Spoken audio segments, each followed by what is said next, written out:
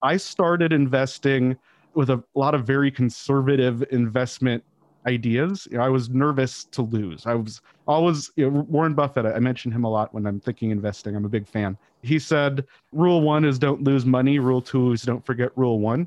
So I try to take that to heart. I really try to do long-term value investments that are low risk. But that has also led me to skip a lot of investments or not invest heavier. Hello, fellow risk takers, and welcome to my worst investment ever. Stories of loss to keep you winning. In our community, we know that to win in investing, you must take risk, but to win big, you've got to reduce it. To join our community, go to myworstinvestmentever.com and receive the following 5 free benefits. First, you get the risk reduction checklist I created from the lessons I've learned from all my guests. Second, you get my weekly email to help you increase your investment return. Third, you get a 25% discount on all A Stotz Academy courses. Fourth, you get access to our Facebook community to get to know guests and fellow listeners. And finally, you get my curated list of the top 10 podcast episodes. Fellow risk takers, this is your worst podcast host, Andrew Stotz from A Stotz Academy, and I'm here with featured guest Eric Rosenberg. Eric, are you ready to rock? I am always ready to rock. Yeah. Well, I'm going to introduce you to the audience so they know you really are ready to rock. So here we go. Eric Rosenberg is a financial writer, speaker, and consultant based in Ventura, California. He holds an undergraduate finance degree from the University of Colorado and an MBA in finance from the University of Denver. After working as a bank manager and then nearly a decade in corporate finance and accounting, Eric left the corporate world, yay, for full-time online employment. He recently passed the 5-year mark for that self-employment.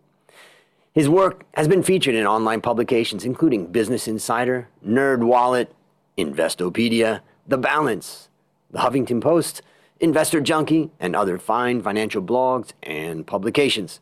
When away from the computer, he enjoys spending time with his wife and 3 children, traveling the world and tinkering with technology.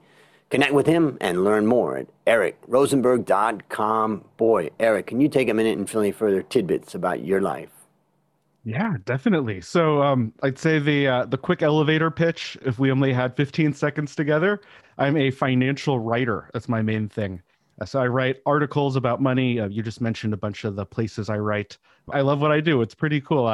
The way I look at it, I never thought I'd be a writer when I started. You heard I have 2 finance degrees. I always thought I was going to go be a CFO or a CEO at a Fortune 500 company. And along the way, I actually found I really liked this blogging thing. Was able to make a few dollars doing it. So I started my own site, Personal Profitability. That's a blog, podcast, and YouTube channel.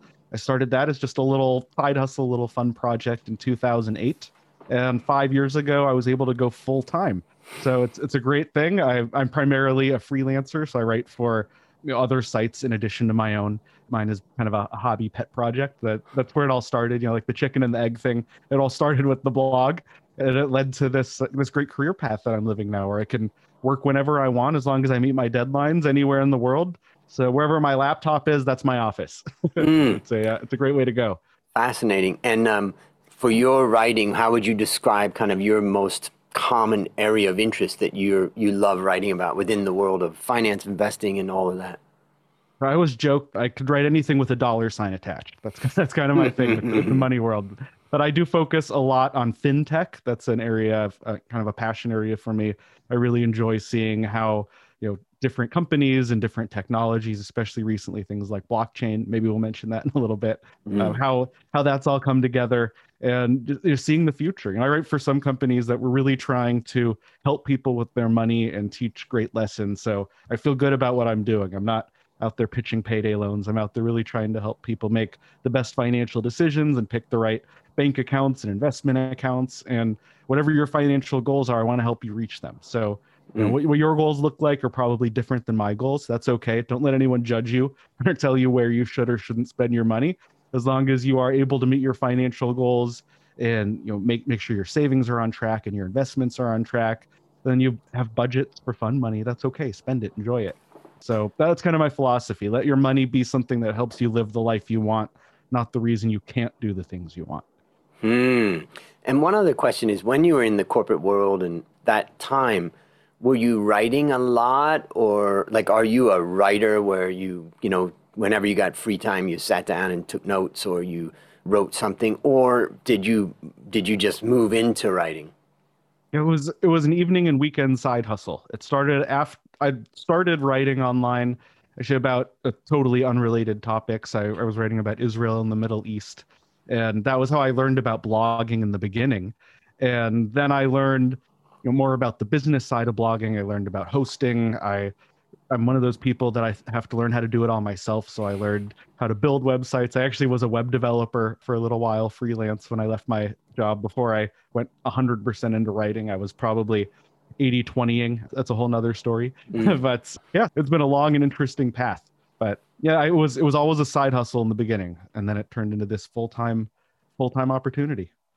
Well, I think there's a lot to learn from you, and I know the listeners want to learn more. But now it's time to share your worst investment ever. And since no one ever goes into their worst investment thinking it will be, tell us a bit about the circumstances leading up to it, and then tell us your story. Sure. So before I tell you the worst one, I'm going to keep you on edge for a minute. We're going to Tarantino it kind of. We're going to go back a couple steps and build up. So I had a couple of losing investments that I want to share. The first one was WWE, the pro wrestling company. So I bought that stock. And actually, in my graduate school, I did a really in-depth presentation on WWE. I was part of a team of about 10 students managing a $500,000 portion of the university endowment fund. So I was part of the MBA program. So every week, a different student would pitch a stock to the class that we would either want to add to the portfolio or want to take out, or decide, is it a buy, sell, or hold, something that we either have or we want to add in.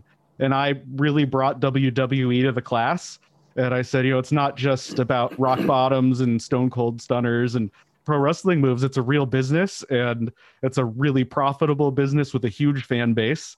And the class voted not to buy it, but I was convinced enough. I bought, at that point I was early 20s. I didn't have a lot to invest with. So I think I bought $300 worth or something.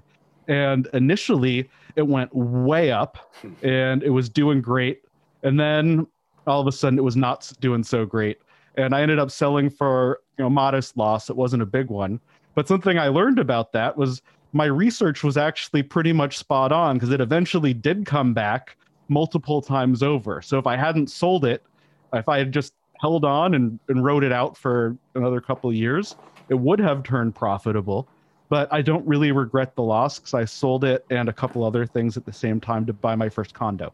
So that condo was a hugely winning investment, probably my second best investment ever in ROI. So it was okay that I sold that stock for a loss. Another stock I sold for a loss, and also not my worst investment, but building up to it, was Teva Pharmaceuticals. In this one, there's a few things that happened. So one, I didn't do as in-depth of financial analysis as I normally do. The MBA, they taught me how to do it, and I just kind of skirted that a little bit. I was like, oh, the financials look good. I think I'm going to buy it. And also, I have a little passion in my heart for Israel. I've spent a lot of time there. Teva is based in Jerusalem, just a couple miles from my old university that I did a semester at. So I was like, oh, like biggest Israeli company. It's one of the biggest generic pharmaceutical companies in the world. I thought, that's like a big economic moat, as Warren Buffett would say. It seemed like a good one. And if you pull up Teva stock chart, you see what happened there. So that one I sold for a loss. And just a really funny thing that happened. I do a lot of investment product reviews. So I was reviewing Webull, the brokerage, and I signed up when they were doing the free stock giveaway promo. And it was about a week after I sold Teva for a loss, and they gave me one free share of Teva. So I still have one share. And every time I look at it, I remember I don't know, $700-800 I probably lost there. So not the kind of loss that will change my life, but definitely stung. And that one kind of taught me, think about the emotions, think about your specific tie to a stock. It's easy. Let's say you're a Disney fan. That's just an easy one to pick on. Mm. If you love Disney World, you might think, oh, I'm going to buy Disney because I love Disney World and I love Mickey Mouse. But that doesn't necessarily mean Mickey Mouse makes money. And Disney's actually a stock I do have, so I think it will make money.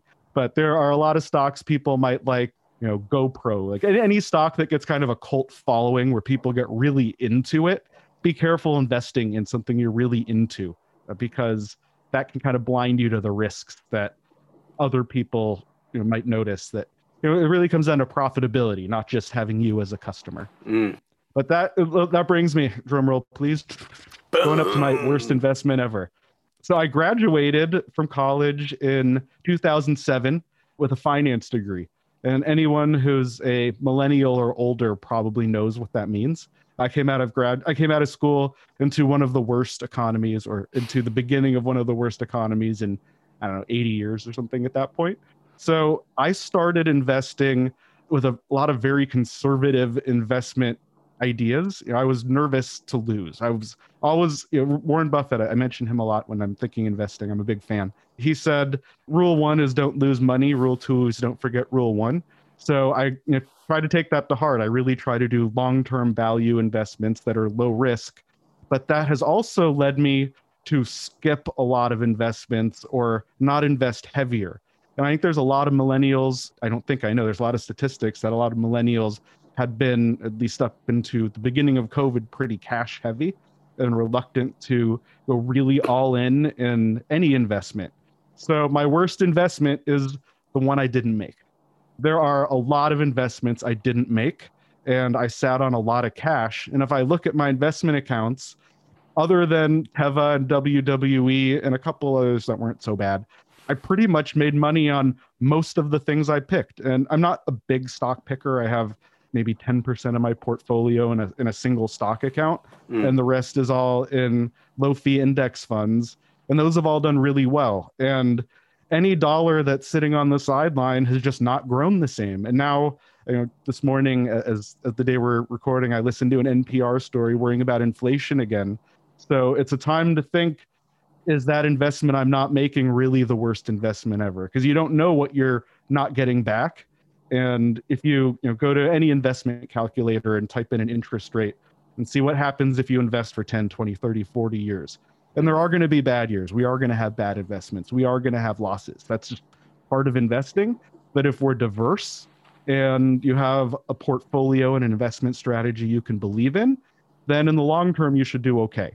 I'm not saying the worst investment I didn't make was something to do with day trading or some high risk thing. I mean, I could look back at my, I started with Bitcoin when it was really early, and I sold it early on for $1,000. And if I'd kept it today, that'd be worth like $30,000 or $40,000. So I guess that's an investment I didn't make, right? I got cold feet and I sold out early. All the crypto right now, everyone feels smart who has it because it's gone up so much lately. But there's a lot of other examples, notably in the stock market. Long-term S&P 500 funds, things like that. Just there's going to be bad years, there's going to be good years, but over any long period of time, they return about 10%. So I'd rather have that than 0.001% or whatever your bank gives you these days. So that's my worst investment. That's my story. So that's my story, and I'm sticking with it. Yeah, I wish I had invested more and held on longer to more things. Even that WWE stock, if I'd held on and doubled down on my conviction, I would have made a fortune. I'm glad I got the condo. But what lessons have you learned from this experience? Yeah, so the biggest lesson I've learned is how to understand and manage my investment risk. Everyone has a different risk level, and that tolerance, that's in portfolio management class, that's what we call it, risk tolerance. And everyone's is different, and that's okay. If you think of a stock going up and down and you feel like your stomach goes on that roller coaster ride feeling, like if it makes you feel sick to your stomach, that thought of losing money, you probably don't want a very risky portfolio. If you get excited at the idea of going to Las Vegas or Macau, if you're over in Thailand, not too far away, maybe you invest a little bit riskier, but try to understand and be in control of that risk. Don't let it be in control of your investments. Kind of same thing I said about the money earlier. By understanding what makes you nervous and understanding where you have good opportunities, and then just looking at the statistics and the numbers, where you will probably do best. And, I hate to say it's probably not going to be Bitcoin. It's probably going to be something a lot more boring, like a low-cost index fund from Vanguard or Schwab or Fidelity, something like that. and you can just sit on it and forget about it. And then when you're ready to retire in 10, 20, 30 years, it should be there and a lot bigger than when you started. Let me summarize a few things I took away. I've written down a bunch of stuff, and the first thing I wrote down was decades. And, I wrote a book for my nieces so that when they graduated high school, they could start investing, and I helped them to start investing. And what I said is, if you're 20 and you plan on retiring when you're 60, you got a 40-year investment horizon. But the reality is that if you retire when you're 60, you could live to be 90. So actually, you've got that 40 years plus another, let's just say, 30 years. Now we're talking these about days, depending on how old your nieces are, they could easily live to 110. Yeah. We got to think about living well past 100, I think, for young people. Yeah. So if you think about it in that case, we're talking about 7 decades of investing. First of all, no advisor is going to even be around to really help you through all of that. So you have to take responsibility. But then also, what I've kind of come to the conclusion is that most people just come up with all kinds of reasons not to start and not it's to easy contribute. to not start. Yeah. It's easy to say, I need to pay this bill now, or, I'll start in 5 years, or, I'll start when it's more convenient. It's never going to be convenient. You just got to start. Exactly. I think that the other thing that I want to talk about is that, the stock market goes in waves. Sometimes it's really high, sometimes it's really low. And there's some good research that's been done to show that, if you take a average index fund and you just say that it had a return on average of 10% over, the 30-year period that you're looking at it, it seems pretty fantastic. But we have to realize that people have really bad instincts and really bad timing. In fact, we're not really built for a stock market. And so the result is that they've done some tests to try to measure the amount of damage that people do to themselves by the way they time the buying and selling of that index fund. And I've seen some research that have shown that people lose anywhere from like 2 to 6% of that 10% return through going in and out of that index fund at just the wrong time. And, that's where I wanted to just think for a moment about your worst investment ever and say, the market's down, everything looks terrible. Nobody wants to invest. Now, when we look in hindsight, we see that dip and go, man, I should have bought then. But if you're in that dip, it's painful and all that. Just curious about, when you think about the investments that you didn't make, how do we overcome that? How do we try to deal with that? Yeah. So I don't know if I love the term, but dollar cost averaging is what people call it. So I haven't come up with a better term yet. But the basic idea is, if you're not familiar with that jargon, it's just making regular investments over time. And the best way for most people to do that and get started, especially young people, if you start at a job that has a 401k, take advantage at least of whatever match you get at the very minimum. So let's say, as an example, you work at big corporate company and they will give you a 100% match on up to 3% of your salary if you contribute to the 401k. Well, do that. So you put that 3% in. It's like you magically get a 3% raise just for taking advantage that you get in retirement. And there's tax benefits. So, and it comes out of your paycheck without you having to touch a thing or think about it, which is usually where people get messed up. Setting it up to be automatic. So let's say you don't have one of those accounts. You can do the same with an IRA or a Roth IRA. I don't know the exact number off the top of my head, but when I was had my last corporate job, I contributed $211 per paycheck, because if you multiply that by 26 paychecks a year, that was almost exactly the amount to max out my Roth IRA. It's a little higher now. And I, as an entrepreneur, my income's lumpier, so I don't automate it. I kind of do it in chunks. Yep. But most people do have regular paychecks. And if that sounds like you, automate as much as you can, because then you're not having to think, is the market good? Should I invest right now? Is the market bad? Should I invest right now? You just know you're going to keep putting in that, $200 a paycheck, $100 a paycheck, $50, $20, do something. If you're not investing at all, start with $5. It doesn't matter. Just start with something. You can always build from there, but you can't build on zero. So you got to start with that first dollar. And if your employer doesn't make it easy, go find another way. There are other investment options out there. So I think that we need to really identify this much more clearly. So let's call it RMC, regular monthly contributions. Much better than I like it. DCA, dollar I like cost it. averaging. Regular monthly contributions. That's a good term. We should make that the term, the I industry think, term. I You think heard that's it it. here first. Let's It do was it. just coined. Regular Because monthly contributions. perfect. And now I want to say something kind of dangerous here. And you had said something about assessing your risk level, and people need to look at amount of risk that they could take. But when I talk to my nieces, I said, don't listen to anybody that tries to talk to you about your risk level. And they're like, okay, Uncle Andrew. So they trusted Don't me. listen to me then. Don't they trusted me. And I said, here's the reason why. At your age, 20 years old, and even when you're 30 years old, your time horizon is so long, and the power of compounding in equity is so powerful at that young age that if you listen to people to say, oh, well, yeah, I get nervous when I see the stock market fall or something like that, they're going to advise you to reduce your risk. And when that happens, what they're going to do is reduce your allocation to equity. Maybe they put a little bit in bonds or property or REITs or whatever those things are, or cash. And that is going to cause a new risk, and that's called shortfall risk. And that's the risk that when it is time for you to retire and live off that money, it's just not enough there. And that's because you haven't been exposed to that equity return over a long time. Now, I think that's dangerous in the sense that if you're 60 years old, 70 years old, I think you've got to look at that a little bit more carefully.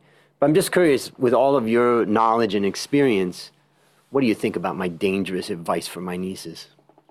I think I might have worded it a little differently, but I agree with the principle. So if you are, it's a very good point. Most times the markets have gone down for even any prolonged period. Look at, since the Great Depression, let's look at the last 100 years. Anytime there's a big downturn, I can't think of any that have lasted more than 7 to 10 years.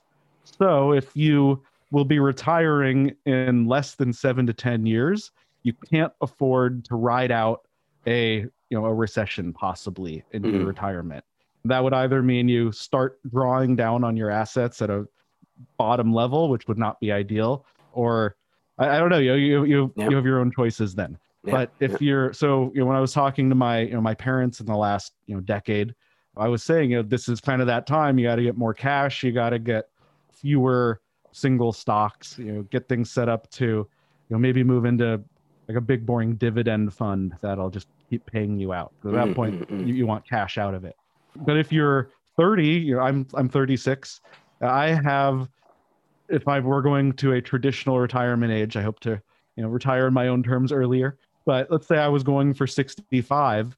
That means I have about 30 years to ride out a recession. And there has never been a 30-year recession. If there were a 30-year recession, I think we would have much bigger problems than our retirement accounts. I think we're talking like apocalypse if we're having a 30-year We'll be recession. supporting each other in caves.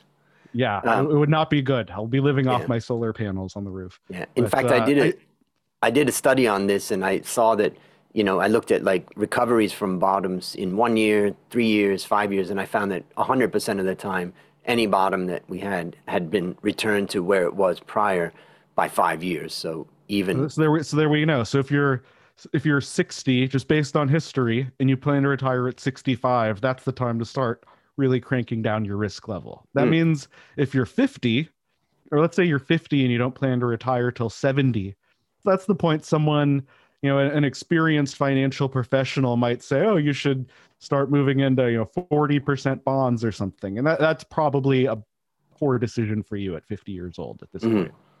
So do take risk into account. I wouldn't go back on what I said there, but you have to think really hard about what that means. And that doesn't necessarily mean just go buy a bunch of CDs because you're afraid your stocks are going to go down. You have to take on some level of risk, and maybe you have to get a little bit more comfortable in some cases. Maybe you have to get a little bit less comfortable in some cases. But there is an ideal place for most people, and that usually shifts around based on your age. But unless, as we just did the math on, up until even if you're 60 potentially, you don't necessarily need to be cranking down on your risk in going, 80% on bonds, because that'll probably cost you a lot of money in the long term. And one other controversial thing that I advise my nieces, I said, never sell. And what I meant by that is that, when I started in the industry was 1993, and the only way you could really build a portfolio, an investment portfolio, was to build it, to buy the stocks and construct it. There were some funds, but, it just wasn't that common. But nowadays, for instance, there's the VT fund at Vanguard that owns every stock in the world. It's got more than 8,000 stocks in it. And, I basically, if you own something like that, the fact is that there's no real strong reason why you would sell it. Unlike if you were owning, let's say you have a portfolio of 5 stocks and one of them's Apple. I would never say, never sell Apple, because anything can go down. But what I would say is when you build very broad exposure across the world, in this case, there's just no compelling reason, except obviously a personal financial need for something else or something. But I was trying to teach my nieces to set this account up and just contribute to it on a consistent basis, never sell it, and let it grow. I agree. I like that one. I think the only thing that you said there that made me a little nervous was when you brought up the example of someone with a portfolio of only 5 stocks. Exactly. Because that is really not that diverse. I usually tell people start with the index funds, usually in a retirement account. And once you feel like you're doing the right things there, then if you have extra cash that you're able to allocate, then maybe pull off, $50, $100 a month, whatever you can afford, into a taxable account, which I mentioned earlier. I have about 10% of my net worth in an account that has single stocks. I think it's about 20 stocks in there. So 10% of my portfolio is 20 stocks. And the other, let's say 90% is probably 3,000 stocks, 5,000 stocks between the S&P 500, the Russell 2000, Russell 3000. There's a bunch of indexes in there. Yeah. So get diversified first. And yeah, there are times you might want to sell a single stock because it doesn't make sense. Definitely. And if you're investing in, I'll pick on like ARK, I think ARK Fund. That's one that's right now it's easy to pick on because they're only buying Tesla and space stocks. So if you're investing in a really, that almost is acting like a stock. It's like a bundle of 5 stocks or something. It's not 100 stocks. So something like that's riskier, you might want to sell. But yeah, to the point you were making, if you're buying diverse, long-term, boring index funds, because of the way they adjust to the market, like S&P 500 funds, I actually kind of like that they market weight. So what that means for people who don't know, a company with a big market cap like Apple or Amazon is a bigger percentage of your purchase than, company number 400 on the S&P 500 list. And what's cool about that is I was an Apple skeptic earlier on. That's one of the ones that I didn't make. My dad bought that one. He did well. So go dad. That was a good one. But I missed out on that. But did I really miss out on it? Because I've had S&P 500 funds and Apple's been in there for a while. And as Apple has grown and Apple has done really well, it's grown as a portion of the S&P 500 fund, and it's driven the price of the fund up. So I've actually gotten a lot of benefit from Apple and Tesla, even though I never bought shares in them. So don't forget about those ones that you own through your funds, because you do have little slices. And that's the last bit of advice I gave my nieces. Because you own 8,000 stocks, when you go to a party and someone says, yeah, I bought Apple at 100 and it's now up to X, you say, oh yeah, I own Apple too. And when someone comes and says, oh, I got this mid-cap company out of Cleveland, Ohio, and it's really awesome, and you can say, yeah, I own that too. And you say, well, someone else says, yeah, I bought this Thai stock, and it's really playing on the consumer theme in Thailand. Oh, yes, I've got that one too. If you have if you have the total market fund, you got it all. Yeah. It's a great reminder. My best one, the one that I can brag about, I got Amazon at 250. And like every other stock other than 2, I just wish I'd bought more. It was the investment I missed. I just didn't buy enough, and I just didn't go all in with my convictions. So based upon what you learned from this story, and I know you've been continuing to learn through your writing and expressing yourself, what one action would you recommend our listeners take to avoid suffering the same fate? If you're not already, set up your automatic monthly recurring contributions. your MRCs. Get those happening. Bam. Whether it's work or your own IRA or your HSA or a taxable stock account. If you live, wherever you live in the world, there is some kind of investment account you should have access to. So you won't make money if you don't start. So get something automated, get something started, and you can always grow from there. And that will be your regular monthly contribution. Last question. What's your number one goal for the next 12 months? And number one goal for the next 12 months. Off just a real quick one, I'd say survive.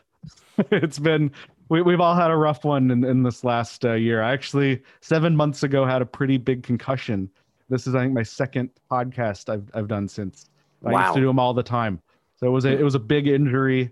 We lost my dad in the last year also with the prostate cancer. It's been, and we've all been stuck at home with COVID.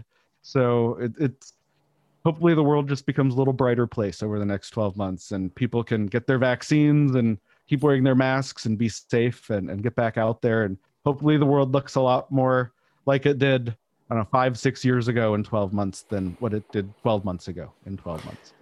Well, listeners, the world is getting brighter because we can all share in this conversation. And there you have it, another story of loss to keep you winning. My number one goal for the next 12 months is to help you, my listener, reduce risk and increase return in your life. To achieve this, I've created our community at myworstinvestmentever.com, and I look forward to seeing you there. As we conclude, Eric, I want to thank you again for coming on the show. And on behalf of A Stotz Academy, I hereby award you alumni status for turning your worst investment ever into your best teaching moment. Do you have any parting words for the audience? Well, I always end my own podcast with a little catchphrase, so I'll give it to all of you here. Until next time, stay profitable. Amen. That's a wrap on another great story to help us create, grow, and protect our wealth. Fellow risk takers, this is your worst podcast host, Andrew Stotz, saying I'll see you on the upside.